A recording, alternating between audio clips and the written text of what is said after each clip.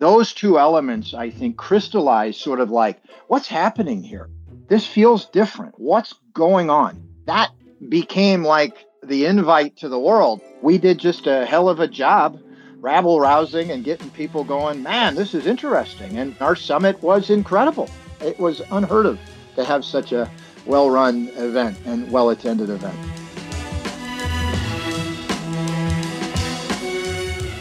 Before any world-changing innovation, there was a moment, an event, a realization that sparked the idea.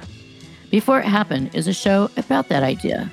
Each week, we take a deep dive into a singular light bulb moment that inspired the visionaries to push forward and change our lives.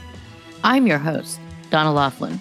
Nearly 20 years ago, I launched a public relations firm with the sole purpose of helping visionaries tell their stories to the world. Now, 2 decades later, I want to share those stories and more with you. This podcast takes you on a journey before it happened with the innovators who imagined and are still imagining the future. Ever since I was a child, I was curious about so many things. I spent hours in the garage, at science fairs, sifting through popular science, popular mechanics, and pretty much any journal I could get my hands on, exploring and discovering how things work. From transportation and AI to just about anything you can put in your home, office, or pocket.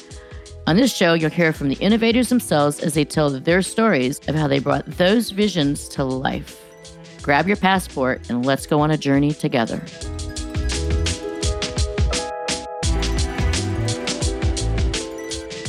Today's guest is Andy Lowry, a pioneer in the development of wearable technology. I've known Andy for several years. I've helped share the story of the groundbreaking industrial wearable manufacturer he co-founded, RailWear. The company already had a following when it launched in 2016. They had 50 paying Fortune 500 customers already on board. And I'm not talking about beta. I've never seen anything like it.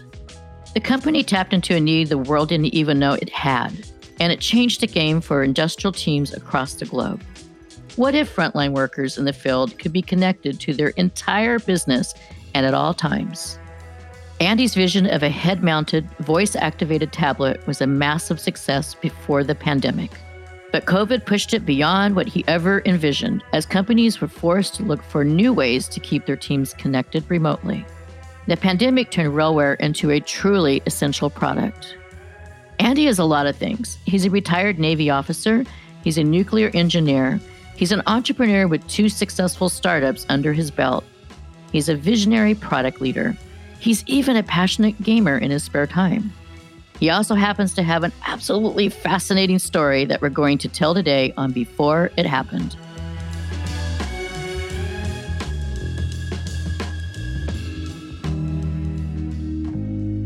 Andy was born in a small town just outside St. Louis and later raised in the western suburbs of Chicago. He was the youngest of his parents' 3 children, and when he was still very young, his family learned that he had an extremely high IQ and enrolled him in the prestigious Avery Coonley School for Gifted Students. He later attended a public high school where he struggled academically. He refers to his high school years as his wandering years, a time when he was unable to apply his gifted mind to his studies. Can we go back to your gift? What was your gift that was recognized academically at a young age?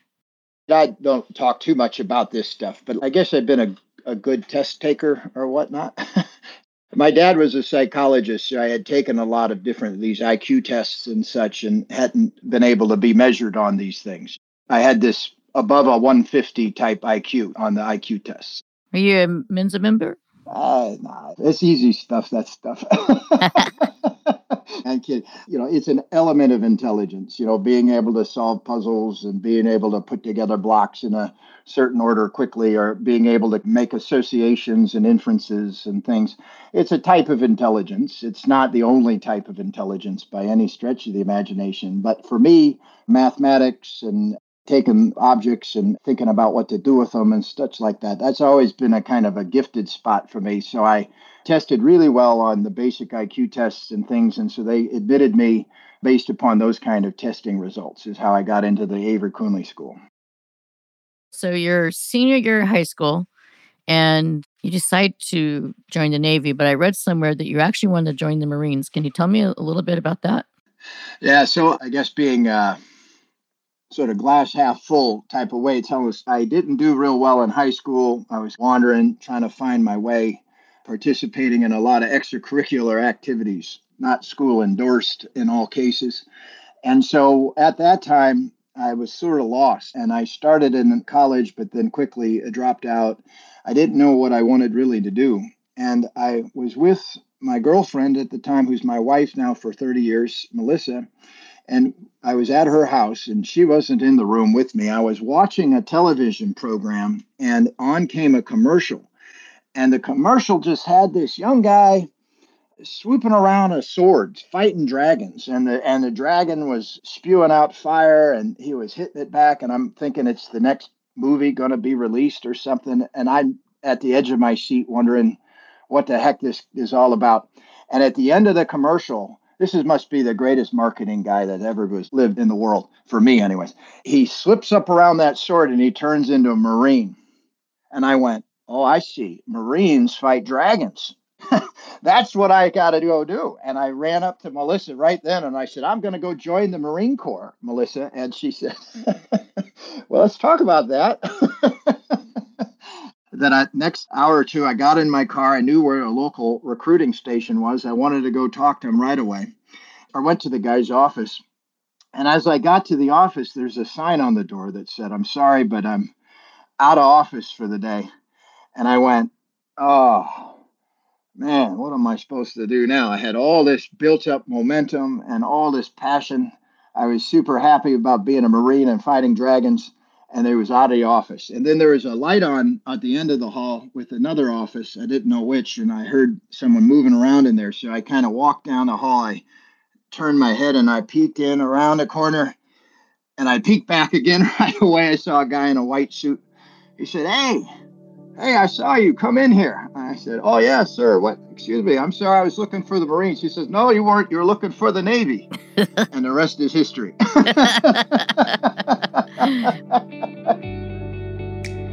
Naturally, Andy tested well and was quickly selected to enter a training program for nuclear reactor operators. His job was to maintain and repair the nuclear facilities on ships and submarines. He excelled in that role and was selected again to take part in a program that sent him to college to earn an engineering degree before rejoining the Navy as an officer. He attended the University of Illinois Urbana-Champaign at the dawn of the internet in the early 1990s. He was classmates with the eventual Netscape co-founder Marc Andreessen, now an influential venture capitalist in the Valley.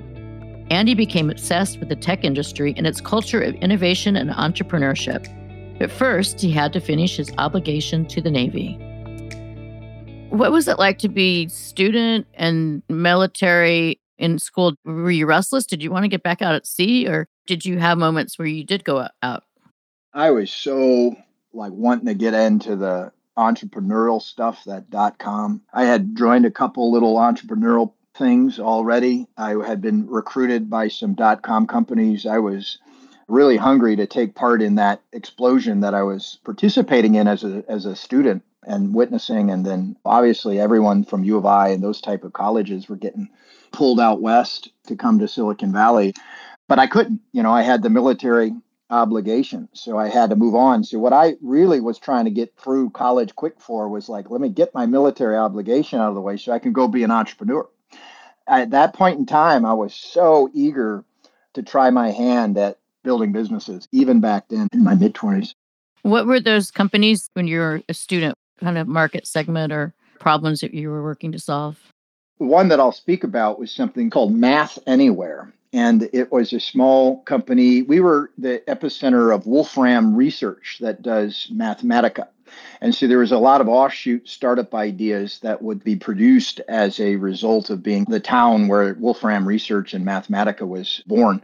And so we used Mathematica, which is like a MathCAD, similar to MATLAB and others, to basically distance teach very early. I mean, this is before telepresence and all that telework and all that, but we would distance teach high-level math, calculus, and other things. And the idea of the business at the time there was online social sciences programs, but very little online technical programs. So we were in the mid 90s building a company that could go to military, could go to potential prison systems, that could go to different places and offer not only social science, but mathematics and science degrees. And so that was the idea I had begun to embark upon, but then the Navy felt, if I was trying to do that and they're sponsoring me and all of this. So I had a discussion with my commanding officer and decided to pull back from those entrepreneurial adventures until a little bit later in life. So you're in school, you're an entrepreneur, you're in the military, you graduated, and then what happened? Were you back in the military full time, or were you breaking out and doing an entrepreneurial project? Now, the particular program that I was selected to do commissioned, even though I participated in ROTC, I got commissioned out of what's called Officer Candidate School, which is the old OCS from the movies that have the gunny sergeants, the Marine Corps gunnery sergeants and such that do the training. I was commissioned as an officer out of that school in December of 1997. And then I went back to sea on a variety of different surface ships to go serve out as an officer, various roles and responsibilities, driving ships, running nuclear reactors, and that sort of thing. And were you in Atlantic, Pacific, or multiple? Where were you? It's interesting. I've been stationed in South Carolina and Norfolk, Virginia, and Rhode Island. I've been stationed in Corpus Christi, Texas. I've been stationed in San Diego, California. So I've been a lot of different places in the military. I've seen both fleets, Pacific and Atlantic fleets, over my tenure as an active duty guy, but ended up as my final resting spot in San Diego, which then vis-a-vis got me to Los Angeles after I stopped active duty service in 2001. After leaving the military, Andy's first stop was Tyco International, where he sold fluid system components to refineries and nuclear plants. He was recruited out of that division to lead a semiconductor unit that the company had just acquired. Eventually, he ended up with the global defense contractor Raytheon, where he served as a chief engineer and technical lead for several different divisions over 6 years. Working as part of these massive multi-internationals in many ways mirrored his experiences in the Navy. Corporate life can be just as structured and rigid as military life. And before too long, he started to remember his earlier passion for the creative seat-of-your-pants culture of the startup world. Let's talk a little bit about the juxtaposition between military duty and entrepreneurship, because the military and corporate life are really structured. So that's one set of dynamics. And then the startup world is total opposite, which is very philanthropic and, I would say coloring outside the lines and more unstructured. How did you blend the knowledge of both and the passion for the other to then go into tech? I think more than seeing my professional career and what I've done is sort of like an overarching story or an overarching motif of some sort where I said, hey, I'm going to start down this particular path and this is what I want to be in 10, 20, 30 years. I instead take an approach of like being very, I think what I call mission driven.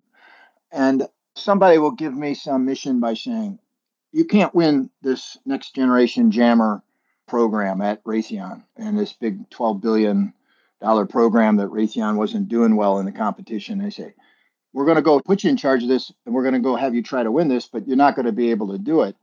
And then that becomes kind of my mission. And even though that's a corporate and I got a Raytheon as a boss, with a lot of rules and a lot of regulations, I still have to accomplish a mission through my leadership with the constraints of my given situation. So failure's no option, like they say in NASA or whatever. It's you've got to succeed. So if you have to win this program, here's the pieces of the puzzles and all the influences and all the sales and all the salesmanship and everything that you have at your disposal. Now go win this program. And so I kind of view, in a way, all of life entrepreneurially. And it could mean that I'm helping train up a division of people to be the best watch team in the military that responds well to some sort of thing like 9/11, which John C. Stennis was responding aircraft carrier to the 9/11 attacks that helped fly close air patrol over LAX, which was a mission in a way that I was in charge of the reactors that day. And that was something that my team had trained and prepared for. One sense of the word, entrepreneurially. We dressed a little different on our watch. We all had our nicer uniforms we wore when we would stand the trial watches. We had our little culture. And because of that, even in a structure, a huge structure, a socialistic structure like the military, you can still have entrepreneurial feelings or entrepreneurial adventures, maybe not mission, maybe adventures is even a better way to term some of these things that I've done over my career. A little bit of the latchkey kid as a young adult. Yeah, like a big man Peter Pan or something. I just liked my adventures, and each company that I've been at or each military division that I've been in charge of or been a part of, I really get all excited about it. I get really excited and I really think about all the great things this company can be and how I can help out. And I get myself all wrapped up and I say, how am I going to run this show and help with something? But quickly, you have to take your head out of the clouds in all of the situations of feeling that way, because a lot of people feel that way. A lot of people can get inspired. But then it's about taking your inspiration and making steps towards climbing towards that inspiration. And I think most people in this day and age, and even in Silicon Valley, I think a lot of that is starting to fall apart more and more. I'm seeing, meaning that there's so many people trying to do the hustle out there, the quick grab, or how do I make a shortcut, or how do I do this, or how do I do that? And hard work is like, well, what? You're a chump if you do hard work. In a way, I see that a lot, that attitude. And I feel like that's just polluting kind of every element, the military or all of these different elements of life we just talked about, military, corporate, entrepreneur, all these hustlers that try to cheat the system. To me, it's an unappealing way of going, to me. I'd rather do the hard work and have a lot of fun and have a lot of adventures.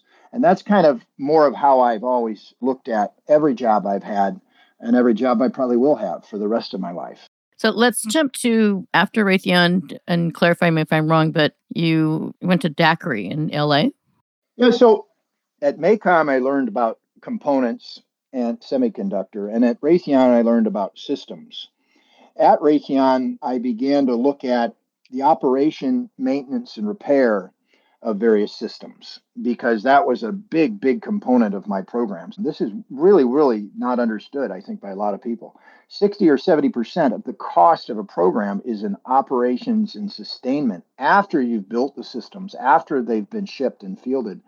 The operation and maintenance and sustainment of those systems are the most costly element of the burden of those programs. And so what I started to look at is clever ways of cutting costs and improving ways of connecting folks. And we had a couple of different homegrown systems at Raytheon that we built internally that was doing some of that sort of remote mentoring, as we know it to be called today, or remote expert.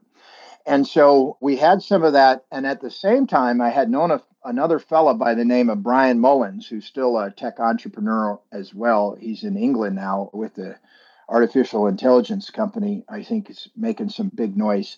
But Brian Mullins and I were buddies from the Navy and the Navy Reserves. And he had asked me to participate in this new tech called augmented reality. And augmented reality I hadn't heard of. No one had. It was 2010.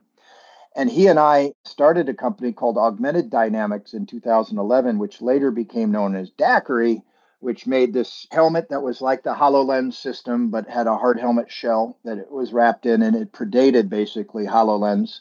It was very early on tech. It was excellent fun. We built some of the craziest, most outlandish platforms and products and things that were way ahead of their time.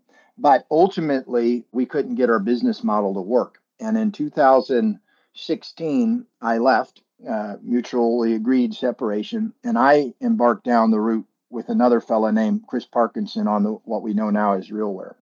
So before we jump to RealWear, I want to go back to DAQRI. You raised a lot of money at DAQRI. So that's another component of entrepreneurship and leadership is in the tech world is the fundraising, the partner, strategic marketing, and all those other components, operational.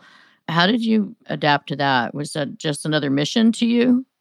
Yeah, it pretty much was. We were sort of lucky at Daiquiri. Daiquiri had a very, very large, wealthy single investor named Tarsadia that came in early when we still weren't anything hardly but some ideas and invested with us kind of along the way. And so, although we did look to take in other investments from various other folks, even some investments from like Ashton Kutcher and others like that we took on, but the predominance of all the investment was done by the Starsadia group. So I did less work on the raising cap in that quote mission because we had a good relationship with our very wealthy investor. And I did more work because I got more investment from more people.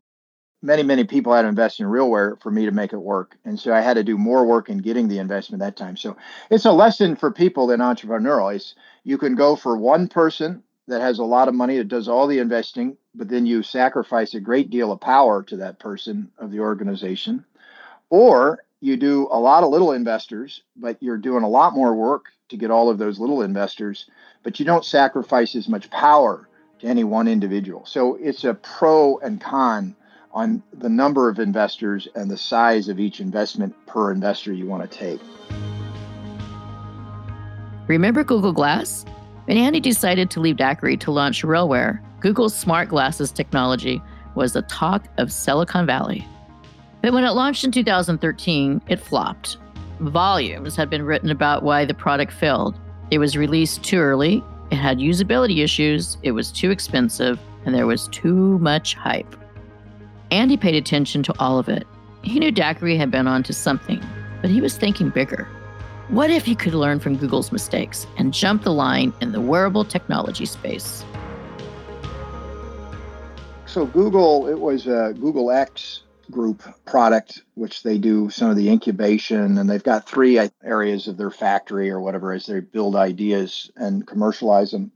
And so Google Glass was an acquisition they bought. And in 2013, they released it as a consumer product. They thought it could be maybe a device accessory that could be used with a phone, see text message, see incoming call, make calls verbally. And there's a really funny skit on Saturday Night Live where a lot of the problems humoristically are pointed out. And it's had a lot of issues with the voice interface system. It wasn't able to kind of filter noise as well. And so you could get yourself in a loud situation and not be able to talk to the device. Or just the system itself had a combination of head gestures and voice gestures that were a little difficult at first to understand. So it didn't sell well into consumer, even though they tried hard to push it. But where people were trying to use it, as you pointed out, was in enterprise. So all over the place, all these enterprise pilots popped up using Google Glass, even though it wasn't at first intended to be an enterprise product. It was intended a consumer product. But they used the consumer product in order to try to do hands-free work. So as I saw sort of what we were doing at Daiquiri being what I'll call overkill. Like we were trying to boil the ocean at Daiquiri and do everything and anything and make like the future of work today, which would take years to get to eventually, which we sort of learned along the way. We wanted to get to a minimum viable product at RealWear, something that I knew would be commercialized and sell today. And I looked at companies like Google. At Daiquiri, I watched the market gravitate towards them, not necessarily because Daiquiri was any worse as far as the functionality, but because it just was a simple product that had a couple simple features. It worked well when it did work, and it helped fix some of these problems. And so it was a bit of the light bulb around RealWear that if I just fix the problems with what I saw in the enterprise that Google Glass was having, I think I'm onto something. I think there's a real demand for it if we fix those problems. What was the laser focused problem that you wanted to fix with the RealWear platform? So I kind of already went at it. Certain elements of industrial design that I think just for style purposes, because it was a consumer product, they tried to minimize, make it minimalistic. They tried to almost fade it away so you couldn't see anything about the glasses barely. is the idea anyways. And I think that that's a mistake when it comes to industry. Sometimes in industry, you want to know that that person has a piece of equipment on. You want it to stand out and say, he's with an HMT1 over there or whatnot. And people aren't as concerned with their fashion statements at times. I mean, it's not, there's no concern with if you look crazy or ridiculous wearing something at work, but at the same time, you're not going out to the bars wearing an HMT1.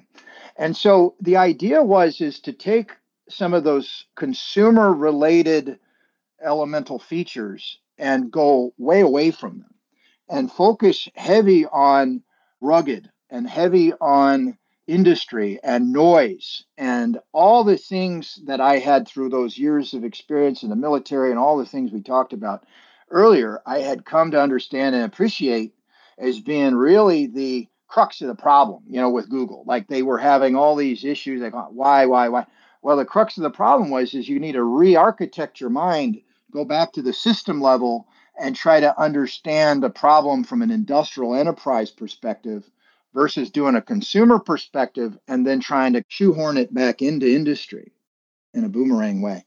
So that's what I did with RealWear. I had a product that Chris Parkinson, my co-founder and team at Copen, where he had worked, had built prototypes of this product and had tested it in the market and had all tested with just unbelievably great results. And so the combination of that sort of vision that we talked about that was kind of swimming around in my mind at Daiquiri and having these elements of Google Glass being played out and I'm watching it with Chris approaching me with these prototypes, I kind of saw that this was a juxtaposing of elements all at the right time.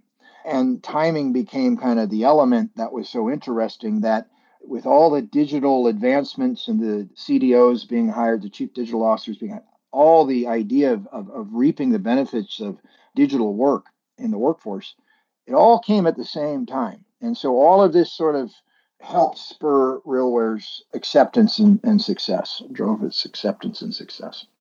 One of the things I'd like you to chat about, because I've never seen this happen again, Andy. We had the summit and you had 50 plus beta customers that have actually paid, not just friends and family beta, but how did, on an entrepreneurship level, that summit was so instrumental.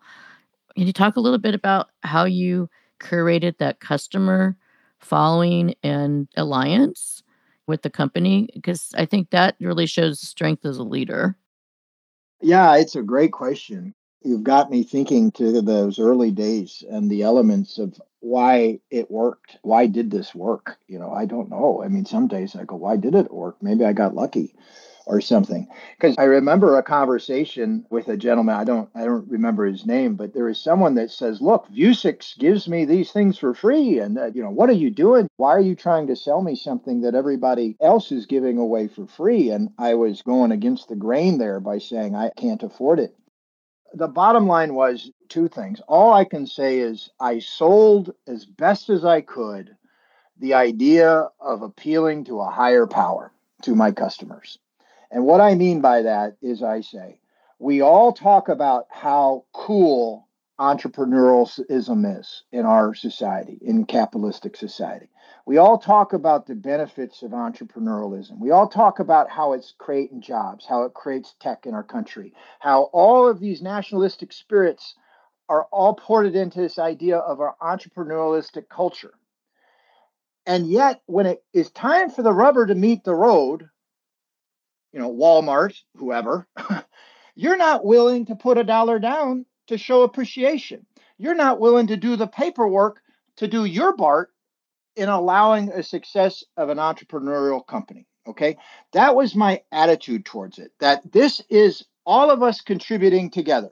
You at Walmart, you at Shell, you at whatever. We're all kind of pitching in a little bit of money, $1,000, $5,000, whatever, for this piece of equipment or that piece of equipment to keep these little companies with a little bit of the lights on and try to keep a little bit of the people fed and a little people working. Yeah, we're going to sacrifice because we can make out real big if we win. And so we'll sacrifice. But these big companies can help contribute by not saying how much can I take away from these little companies? How much can I keep them over a barrel and give everything for free? They need to look themselves in the mirror and see, is that an objective overall in a big picture that they want to really kind of bring? That was one element that I talked to customers about. But then the other thing I had was I was blessed with a really unbelievable man by the name of Alex Rainsberger.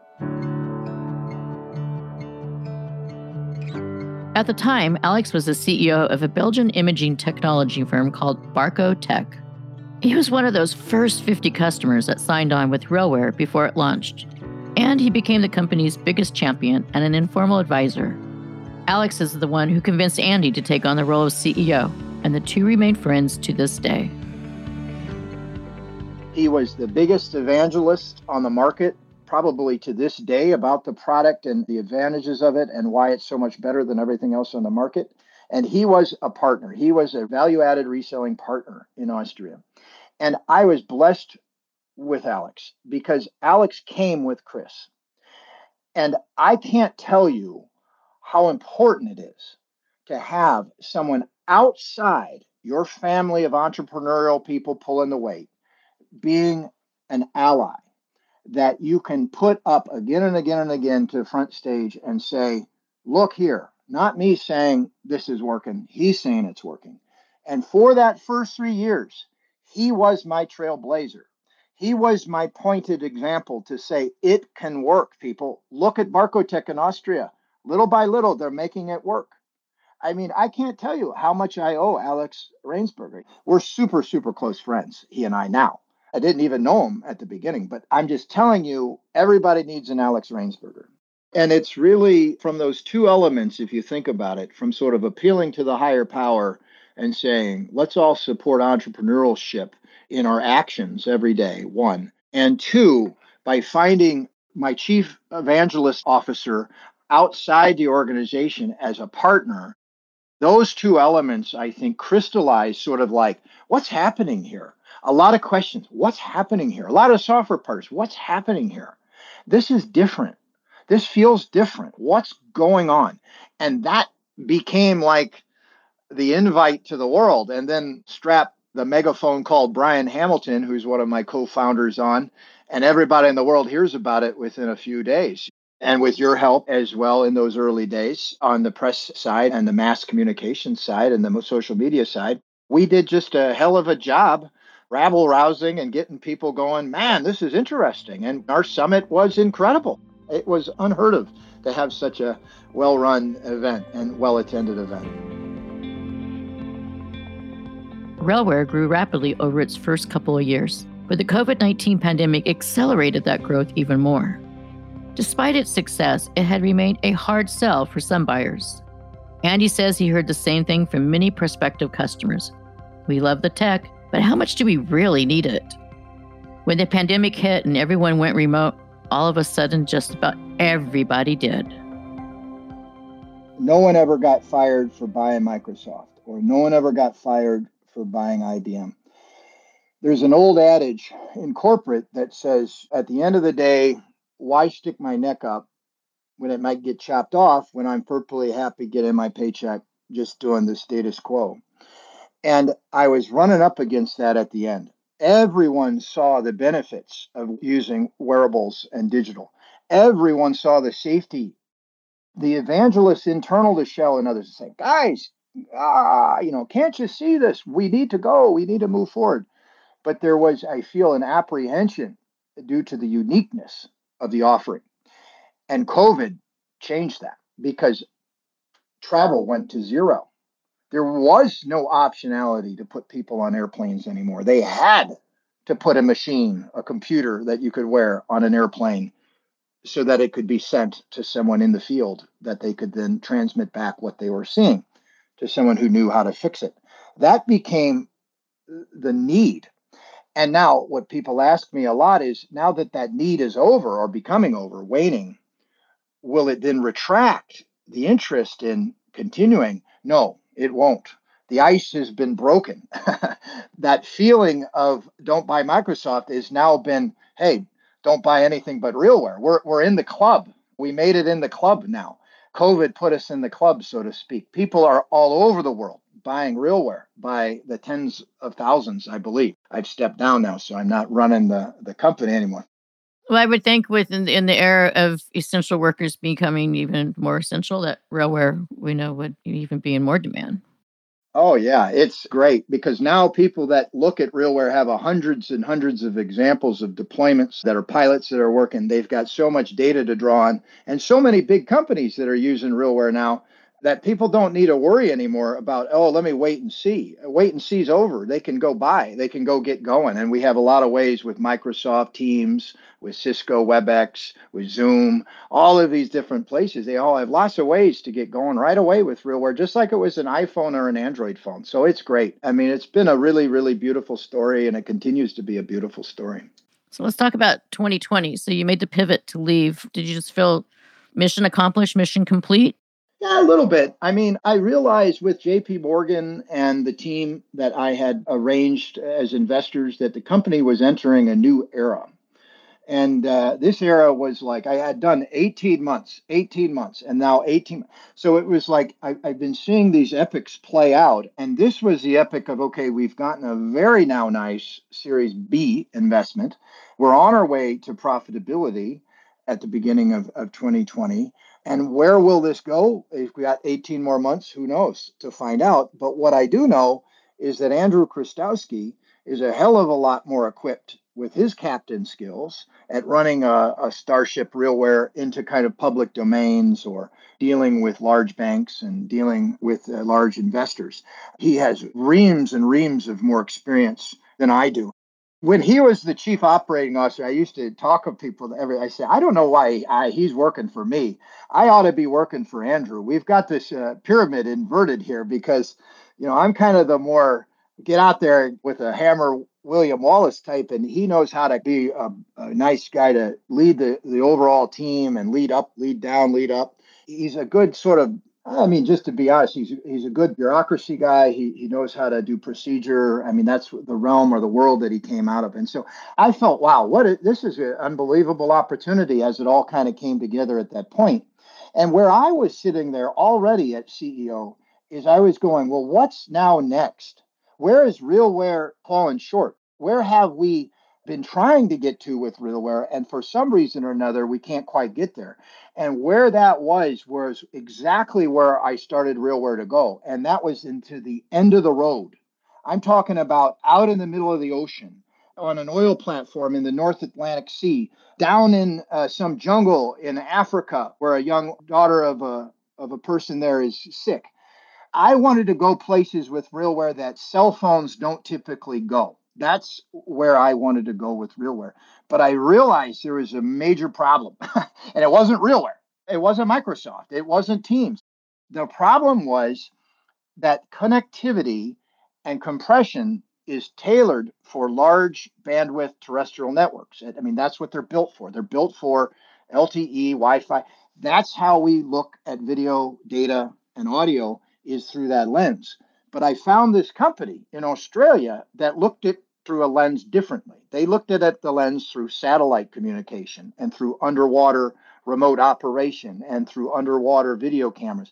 And they created software that can optimize on top of what already has been optimized, further optimize for low grade, non sort of large bandwidth terrestrial networks. Now, it can work on terrestrial networks too. It's not like it doesn't work if it goes to LTE, but the purpose of it has been built around lousy satellites that don't have good connectivity because of rain and such. Drop a frame, drop a packet. I went, oh man, I can't believe I found Realware's solution here. I found a solution. And so, with Andrew being ready and willing to take the helm and run Starship, great big Starship Realware, I said, let me go see what else I can do to help customers where I see there being a critical need. And that's what I went off to do with Harvest Technology Group. And what's your role there? Yeah, so right now I'm working, my title is president of Harvest Technology Group Incorporated, which is their wholly owned U.S. subsidiary that we established. Recently, we announced we made an acquisition deal. We struck a deal with a company called Snap Support Harvest.io. You can look them up. They're an IoT platform that has a small yet growing and significant customer base that they'll bring in that revenue with that acquisition. And we're looking at a go-to-market that will both capitalize on the goodness of that IoT platform, one, that already exists, and continue to spur that on into a market that it's still sort of unique solutions are still needed. And then underneath that, we're going to power that engine with industrial grade connectivity. And that's the part that is so exciting to me, because now when we do look at Baker Hughes trying to use a BGAN or something, or Shell out in the middle of a North Atlantic platform trying to get up through an Inmarsat connection, we have the tech now to do that, where a lot of the other companies, most of the other companies, to be frank, almost everybody, has nothing like this. It has not been integrated into an industrial platform. It's not proprietary. It's not highly secure. All the things that we're doing to make this platform really, really robust. And so I'm excited about what it means for RealWear. I'm excited even more so for what it means to that little girl in Africa who's looking for life-saving aid that might be able to be provided at a city somewhere, but not remotely. And now by being able to connect for either a lower cost or a more stable connection out to these rural areas is a great project that a lot of people, Elon Musk is trying to do that with some of his satellite initiatives in the rural regions of the world and such. So there's a lot of people trying to do this. This is my piece at trying to solve that, trying to get information out to the corners of the world where wide bandwidth networks are not available. And does your work with them prohibit you working with other entrepreneurs and startups, or are you still being prolific and working with others? I do have time. I'm in a stage of my career where I do more coaching than I do actions now. I'm looking at folks with missions. In fact, I'm an active advisor, very active advisor with Apogee Semiconductor, and folks can look that up. They're a hardware company that does silicon semiconductors of various types that are space hardened, that are pervious against, or at least resistance against, space radiation, but also have very, very high performance parameters like commercial consumer parts. So a different industry brings me back to Raytheon MACOM, but they're entrepreneurial. They're about to do a Series A, and I'm advising them, and we're having a great time. So I do other projects, to your question about being an advisor or helping other startups here and there as I see fit and as I see that I can help.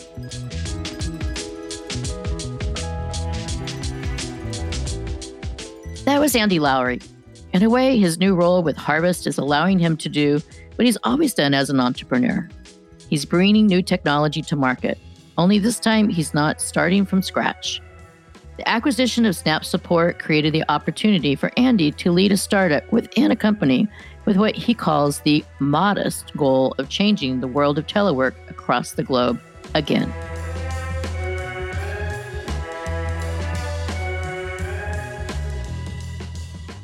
Before It Happened is produced by me, Donna Laughlin, along with Studio Pod Media.